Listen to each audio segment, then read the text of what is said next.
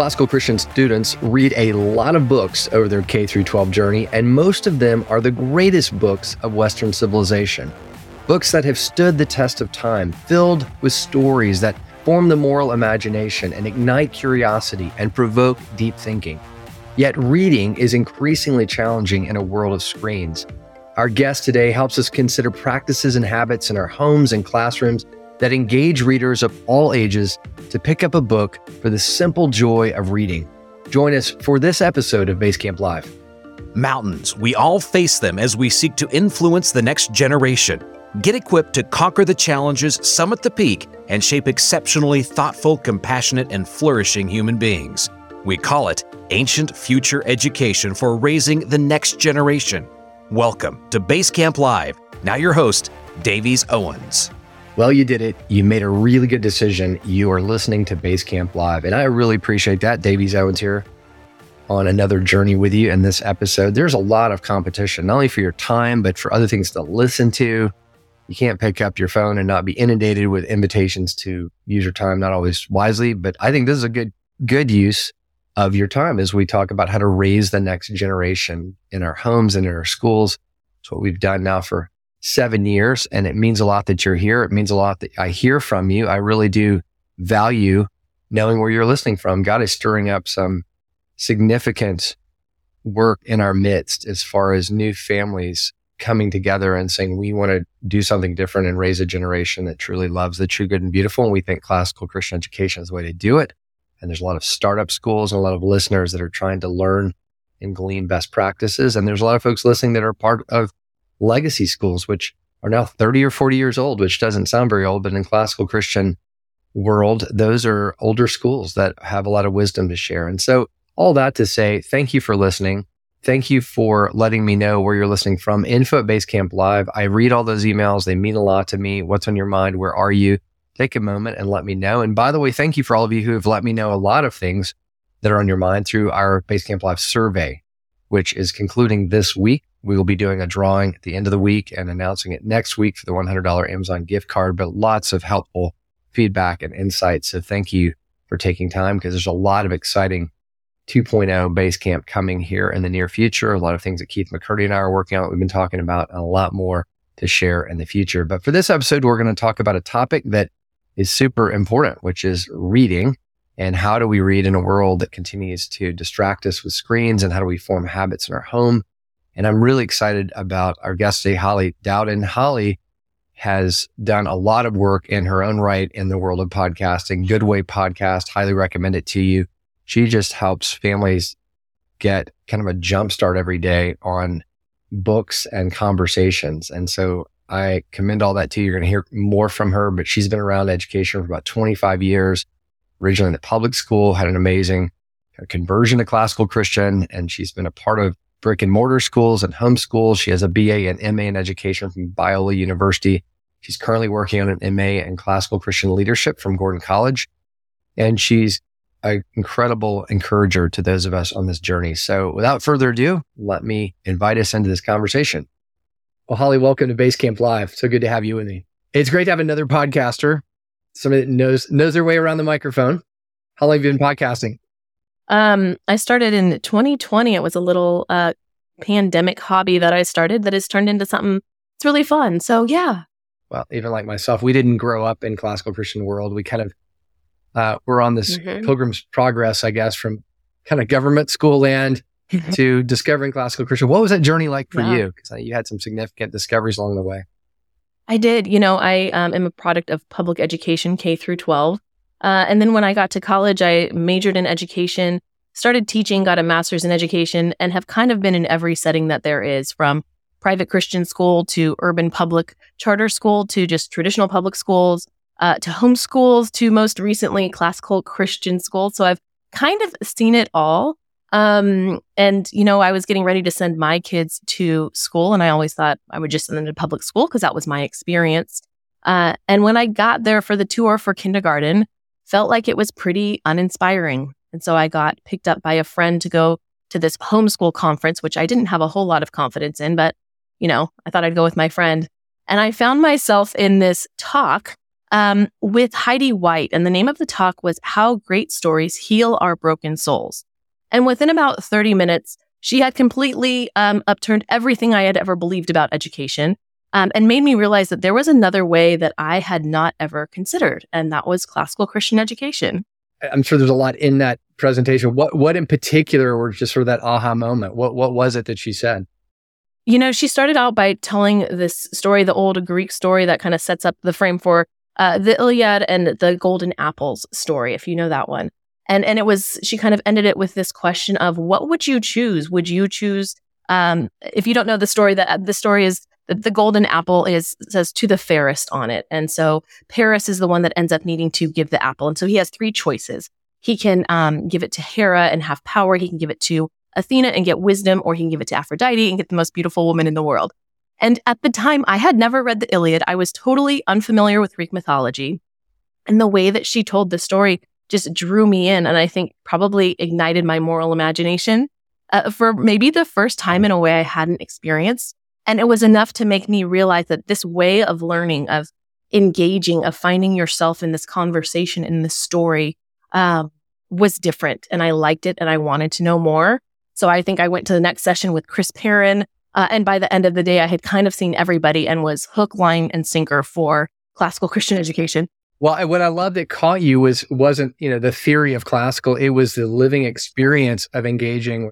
Charlotte Mason calls a living book, and it was that transformative book that lit you on fire, awakened you. Because so many of us, when we think back, to our non-classical literature experiences, it was sort of chew on the gravel and read through the anthology and try to remember the facts or the spark notes or the whatever. And it was just like, this is just not fun, and it's painful. And that's really what we're going to be talking about in this episode, is really thinking about the challenge of helping.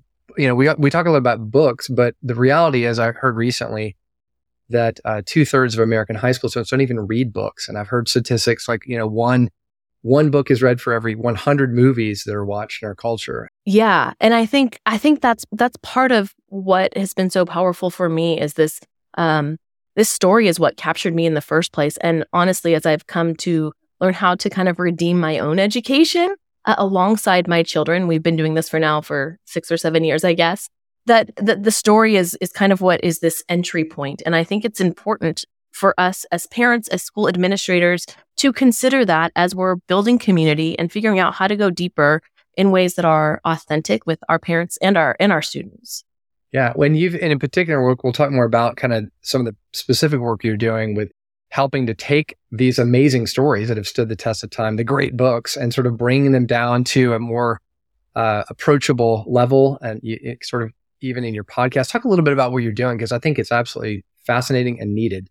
Yeah, sure. So we started out homeschooling because there was not a classical Christian school anywhere near us.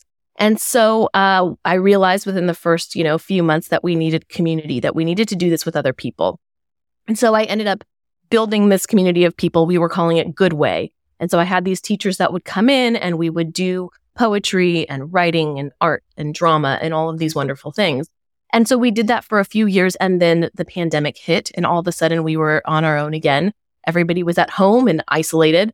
We tried Zoom for a couple weeks, and that was quickly exhausted. And so I turned kind of that experience of Good Way into a podcast. And it's really based on this idea of a morning basket. If you're familiar with Charlotte Mason, it's a homeschool thing, but really I think it could be for everybody. And the idea is that you have a basket, and there are a bunch of living books that live in this basket that you access. And so it doesn't necessarily have to be every day, but at our house, it sits on the breakfast table, and there's Bibles in there. There are poetry books. We have these little cards with art on them. There's story, there's music guides, all sorts of things, so that we start our day with things that are beautiful. My friend Salome says that beauty is the apologetic of our age, that this is the thing that can draw us in. Goodness and truth, those are super important. But beauty is something that is often neglected, I think, not just in our homeschools, but in our, classical Christian schools as well. So what are the ways that we are exposing children to beauty? Because I think that really helps to form their affections. We talk a lot about wisdom and virtue in classical Christian education, which is so important.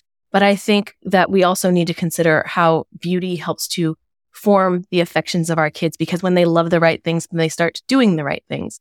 And so that's really the premise of the podcast is, how do we help kids to love things that are good and true and beautiful? And so that becomes a part of who they are. And I think that starts really young. And so my podcast is really geared toward that younger crew, probably the grammar school age kids. And so I'm just sharing things that I love that I hope kids will learn to love too, and also their parents as they listen alongside. Yeah. Well, in that vein, you're also helping to awaken people to books that, I mean, I think a lot of times as parents in the schools, we know the right books that have stood the test of time, but we don't really know how to access them, or we're intimidated by them.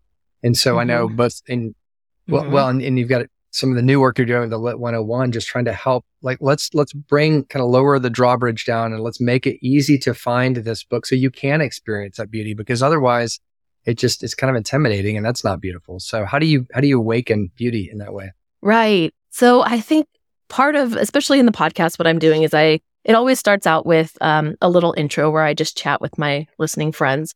My brother sings hymns, and so he's recorded and reimagined a bunch of hymns that we do. We go through a scripture passage, talk about it a little bit, memorize it, and then we get into poetry and stories. And so what I'm trying to do in there really is to model for parents how to engage with things just in a really normal way. For all you listeners out there who are parents, I feel you, I am with you. And it can be intimidating to add another thing to my list of, okay, I need to do poetry with my kid today, or talk about a book. But I think these can be done in really natural ways, whether you're in the car or sitting at the dinner table. And so I think there are a handful of tools that we can access, and we can chat about those in ways to just engage naturally, that it doesn't feel forced. But that really helps kids to learn how to use their imaginations, and ways that we can model how to engage with God and his creation in ways that are real and aren't just at church, but part of our everyday life. I think that's what I'm spending a lot of time thinking about and trying to figure out how to help us do that well. So we're going to get in later in the podcast to some really practical applications and how to do that, even, if high schoolers or any age group. But, I wonder, we talk a lot in this podcast about just, we are in a really kind of a battle for the affections, or a battle for the loves. And, I talk about the 301 problem that we kind of control as schools, the environment, the ethos of your 7:30 to 3:00, but at 3:01, we're the whims of the technology and the one-eyed screen monsters come out and all of these things. So, really, we better have a better story. I think that this is really where we're going to win or lose. And if our story is kind of presented, or if that great book is presented in a way that's kind of flat, we're probably not going to win that. But if we can do what you described, the Heidi White moment, and this story that had been around for, millennia is all of a sudden alive. It's like 3-dimensional in front of you. That's what we're aiming for. It's not a flat experience of these ideas. It's a living idea. It's rich in imagination. So how do we bring stories to that level? Because I think it's very easy to find ourselves, turning something beautiful into something that's kind of tedious. Right. Absolutely. I really love this quote from Stratford Caldecott, where he says, "To be enchanted by story is to be granted a deeper insight into reality." And I think that as we talk about stories, yes, the great books are important. But there are also a lot of books that can come before that, and in addition to that, that form us into lifelong readers, I suppose, that can help us become enchanted by a deeper reality. It doesn't necessarily have to be the book off of, the reading list at school. While those are important, those aren't the only thing. And so helping our kids learn to love reading, to love stories, to understand how stories work and how they, apply to our everyday life. I think those things are important. And as parents, kind of the atmosphere that we cultivate at home around books, whether that's reading aloud together, which I think you can do all the way until your kids are adults, whether that's providing, a certain time in the schedule of your day that, hey, as a family, we read, whether that's modeling for your kids. Hey, I read too. You read, I read. My kids take piano lessons, and I took piano lessons all growing up. And I've just started practicing piano again in front of them to show them how terrible I am and how hard it is to practice. And yesterday I was playing and I just started banging on the piano because I had messed up this part I had practiced 100 times, right? But my kids were in the room and they saw that, saying, oh, wait, she's struggling through something too. And I think that kind of modeling in reading as well is probably helpful for our kids. Yep. It's more caught than taught. So there you go. You're living it out every day. So, well, let's take a quick break and I want to come back because I think this desire to create a lifelong reader who loves learning absolutely, I don't know any parent or teacher, certainly starting out in the early years, it wouldn't say absolutely that's the goal. And yet sometimes we get to the end and maybe we have missed some opportunities along the way. So you have some really good insights on that. We want to help create that love of learning. We'll be right back and talk more about this great topic. I want to mention an organization that I'm really excited to be partnering with. Most of us engage with businesses every day that provide excellent services, but are all too often actually funding initiatives and ideologies that are out of alignment with what we deeply value as families and churches and schools. And that's why Basecamp Live is proud to partner and do our banking with America's Christian Credit Union, a banking institution that only serves and invests in kingdom causes. So whether you're managing a school, a home, a small business, ACCU can meet your banking needs while upholding your biblical values. Find out why tens of thousands of families and ministries across the country have chosen to bank with ACCU by visiting americaschristiancu.com/Basecamp. Holly, so grateful for your encouragement to model well reading to our children. We want them to be lifelong learners, but it's intimidating, especially if we've not grown up in a home ourselves. We don't know these books. We can probably can't even spell an Iliad or what is an Iliad or how does that even work? So help us again, just how do we model it well so that our students love it? Right. And so I think what I want to encourage parents, and then also if you're listening as a school administrator and how to support parents in this journey, is really to think about the fact that you don't have to be an expert on a book to have a conversation about it with your children. We talk about classical Christian education often as a feast. And my memories of feasting at our home growing up, were around Thanksgiving and Christmas time, where there was the grown-ups table and then there was the kids table, right, for my cousins and I. And the grown-up table had china and all the fancy stuff. My mom went all out. She's an amazing cook and entertainer. And then the kids table had paper plates, extra napkins. There was no gravy boat. The cranberry sauce that might, stain the carpet was usually on the adult table. There was extra decor, all of these things, where there was a difference between the adult table and the kids table. And I think sometimes in classical education, there can be a bit of a reversal where the kids are actually at the grown-up table feasting, richly on these big ideas and these great books. And the parents feel like, oh gosh, I don't know if I have a place at that table. I have not read that book. I don't understand those ideas. Is there even a place for me here? And so I think it's important that we learn how to welcome parents, to help them feel comfortable, and really to set a place at the table for parents. I know a lot of schools have worked hard to try to engage parents, but it's really hard when it's, go read this 150-page book and then come meet us on Tuesday morning for coffee to talk about it, where that doesn't feel super accessible. And it is important for parents to understand, what classical Christian education is. But there's also this point at which it's important for them to experience it. My husband he majored in theology in college and then decided to become a doctor. So he's this scientific, nerdy, God-loving man who's wonderful. And he got a pizza oven for his birthday this last year. And so our family has been enjoying pizza. Now, it started out, though, with him going on YouTube and watching all the videos on how to make crust. And then he bought the books and he read all about how to make the dough, whatever. I don't even know. But he's so scientific. He started doing all these experiments. And he was telling me all about it. And I was smiling and nodding, of course. But it was very different when the first pizza came out of the oven and then we all sat down on the table and ate it. And it was this moment of, oh my goodness, it didn't matter how much you talked about this until I experienced this amazing pizza. All of a sudden we felt something, we experienced something that was real. We tasted something that was wonderful. And I think education can be like that in a lot of ways where as parents, we need to learn and be exposed and be given the really wonderful part of the education that our kids are getting. And so I think what we want to say, in a sense, is let's properly set the table on how to engage. What are the things that we need to enjoy this meal? And how do we do it in an authentic way? So I want to share some just practical tools that I think are helpful in enjoying the meal of classical education. That sounds great, because I think that's the tension is, how do we do this? That sounds great, but then if we don't, if you've set the table incorrectly and it's not a positive experience, it's hard to go back and do it again, especially if we're not familiar with how to do it ourselves. So yeah, give us some practical advice. Okay, so I think the first thing is to start early and start easy. And so when I heard the story of the Iliad, I thought, oh, this is great. I should read the Iliad. And I went home and ordered the Iliad, and it came in the mail. And I thought to myself, oh my, I do not think I am ready for the Iliad, actually. And so what I ended up doing was getting some picture books and reading them with my kids. And after we finished that, we got this wonderful book called Black Ships Before Troy that tells the story again, but with beautiful illustrations. But, the text on the page is longer. And then after that, I read Children's Homer, where it was just a novel with no pictures.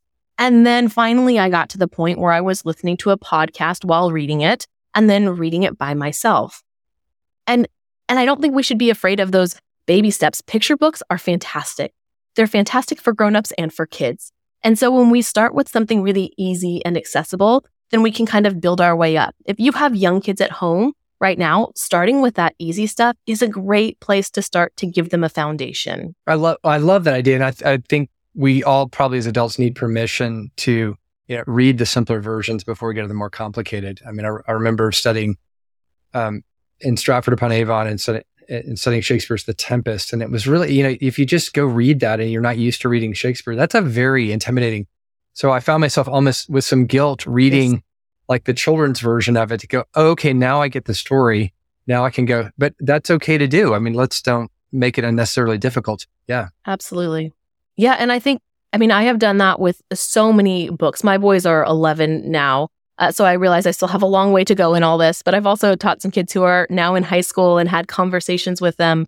But starting with Shakespeare storybooks, there are so many fantastic resources out there. And even if you are a parent with a student who is, in rhetoric school, in high school, get the simpler version, read it, get an idea of what the story is about. So then you can jump in and have a conversation with your child. There are Shakespeare storybooks, Greek mythology. My introduction to Greek mythology was in my late 30s, reading children's books because I had never learned it before. And as I started to learn the kids' books, then I could, kind of work my way up, be scaffolded, you could say. It's a fancy education word, but to get to a point where I could, understand it for myself. Fairy tales. There are so many classic starts books or kids' versions of classic books. I have found that starting with those simpler ones make it a lot easier to engage once you get to the original text. And there's a lot of opportunity for conversation even with your kids in that too. If your kids are understanding the characters, the setting, the plot, the conflict, what the problems are in the story, even before they approach the main text when they're older, they're going to start from a place of feeling a lot more confident about the book. So by the time they get to high school, they're not just, grinding through trying to answer the questions for homework. They're able to engage at a much deeper level. And so if we can kind of lay that foundation when they're younger, I think we're doing them, a great service. Well, back to the idea of being at the banquet table, you're creating an appetite for the really good food. I mean, you could put bowls of Fruit Loops and Snicker bars all over the table. And for a while, they'd probably stick around until they sugar high, they couldn't sit still anymore. But I mean, my point, Holly, is help us understand, because I know there's some folks listening that are thinking, well, if the goal just to read for the sake of reading, then there are probably other books that are just, I always refer to Captain Underpants. I can't say I've ever read it, but I mean, there's just all of these kind of Fruit Loop level books that are out there that are easy, even adult level. And there are books that are, romance novels or things that are they're really not good literature, but you're reading. So what do you say to the parent who says, well, isn't it just good that they're reading it all? I mean, how do you respond to that versus they need to be reading the great books or the books that are high quality? Yeah, I mean, I think this comes back to an idea that we talk about a lot, that we are constantly being formed by those things around us. And so when we present them with these lower level base things, they're being formed by those. And if our goal is really to form children who will know and love God and glorify Him forever, that job starts now. And so if we can help them to learn to love the right things, then that's setting them on a trajectory really for the rest of their lives to love the right things. And then hopefully wisdom and virtue come from loving the right things and they do the right things. And, that's really what we desire for our children. Yeah. And again, it's a simple principle that it's like, I think again, diet's a good comparison. And again, if some parts of the world, people eat bugs and they think they're delicacies. That hasn't happened for me yet. But I think, if you grow up eating, broccoli and healthy food, then that's going to be your choice when you're on your own. And it's really the same principle, I think. Why don't we take another break? I want to come back and let's get, some suggestions, especially for parents that are thinking, obviously schools do a great job of creating curriculum and resources, but just sort of some books that have maybe are kind of your top couple books you'd recommend to get started on, both for adults and for children. And I just want to reiterate before we go to the break. I mean, reading to our high school children is not too late. Some of my most wonderful memories before my three graduated and, left the home, we're still reading even in the high school years, and, various things of, biographies of Eddie Rickenbacker, the, race car pilot and that type of thing. So we've had all kinds of fun stories that we still talk about today because we read it in a book that was historical or interesting. All right, let's take a quick break. We'll be right back. Hey there, I'm Jeremy Tate, founder of CLT, or the Classic Learning Test. Here at CLT, we are big fans of the Basecamp Live podcast, and we're honored to work alongside all of you in the classical renewal movement.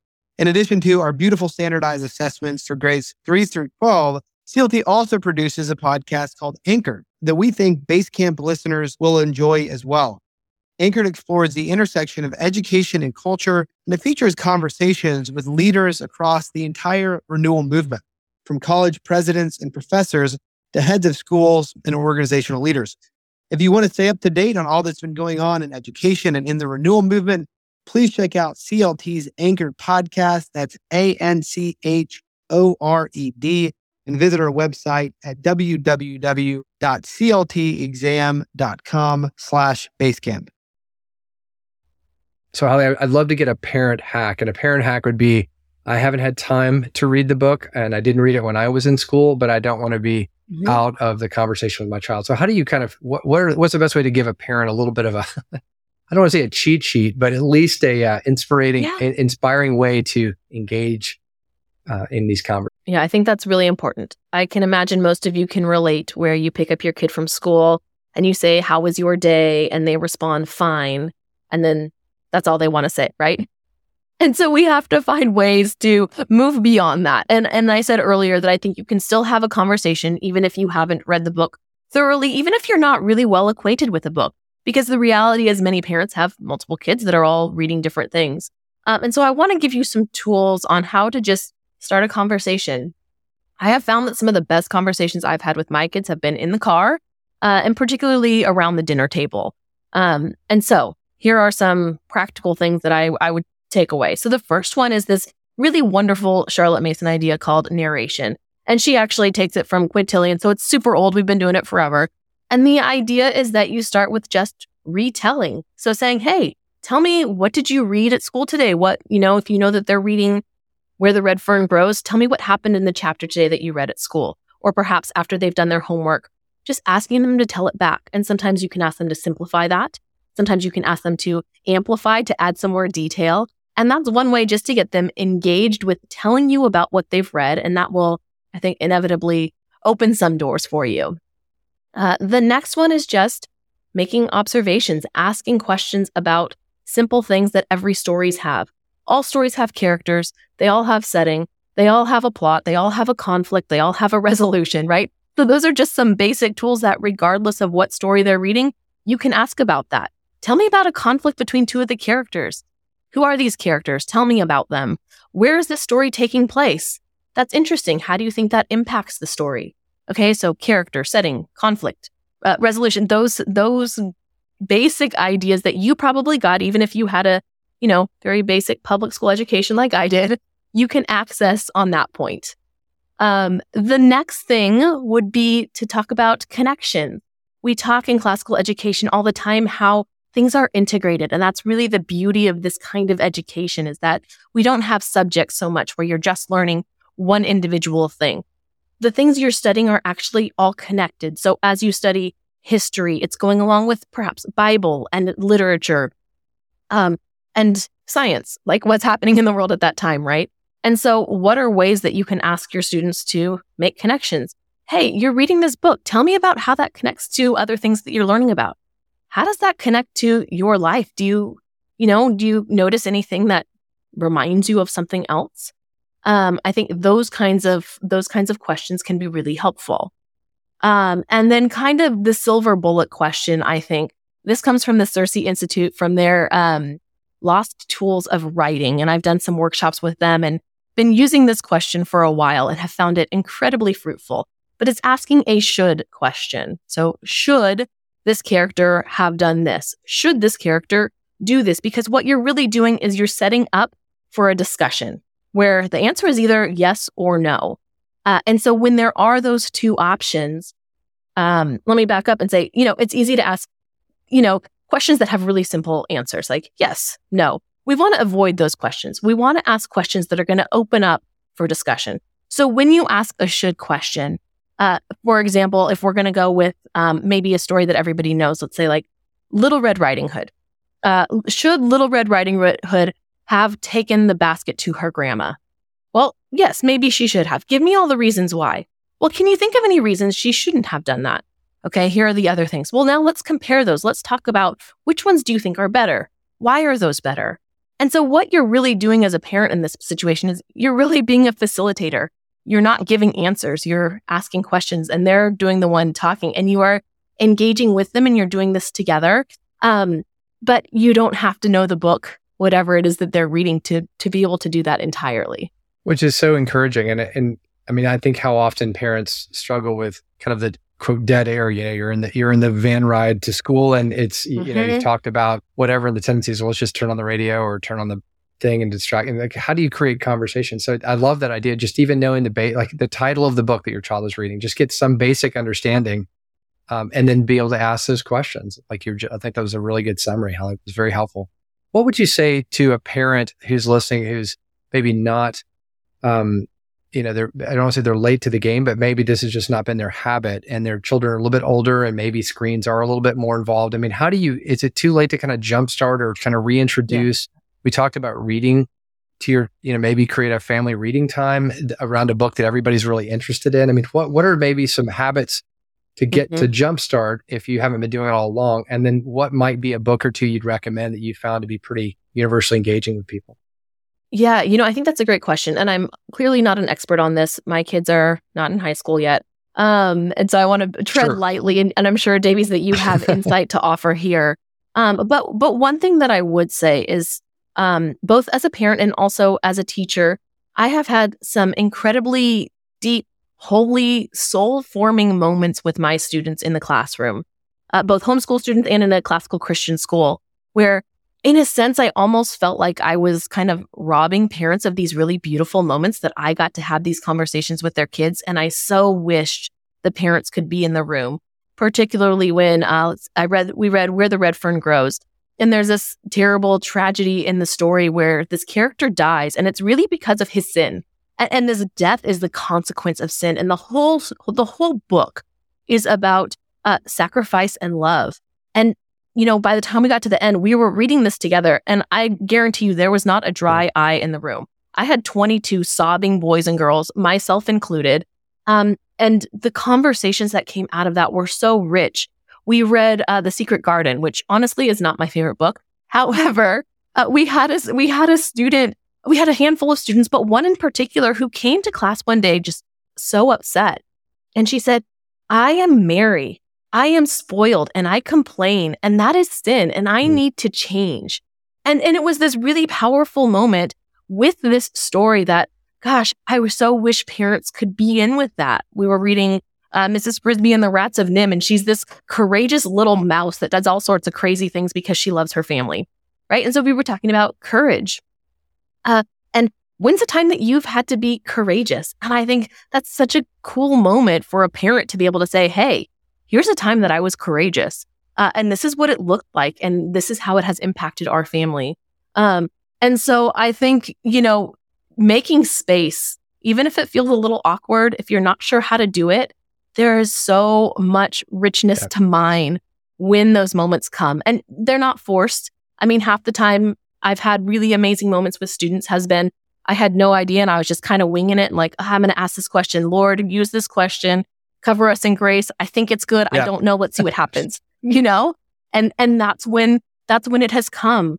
And so I just see literature and stories as a gift from God to help us understand who we are better. And when we're in family community, there's so much opportunity for us to engage with that. And so, whether that's reading poems together, reading a book together, a short story together. I mean, Christmas time is coming.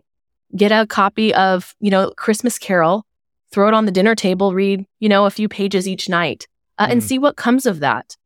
I think there's kind of opportunity everywhere we look when we take the time to think about it. This is such a good reminder too that we do want to create lifelong readers, and if reading always equates to an assignment and a duty and a paper and an obligation, I mean, we're really forming a habit we're not fully forming a habit that I think are intending to form. And so, I think about how can we just be aware of that if we're a teacher, if we're a parent. I mean, is reading only brought up in the context of grades in school, or is reading part of the ebb and flow? Like, I love that idea of making space for it. I mean, maybe that's a new Sunday afternoon tradition. Yeah, I'll just leave you with a little anecdote from my family.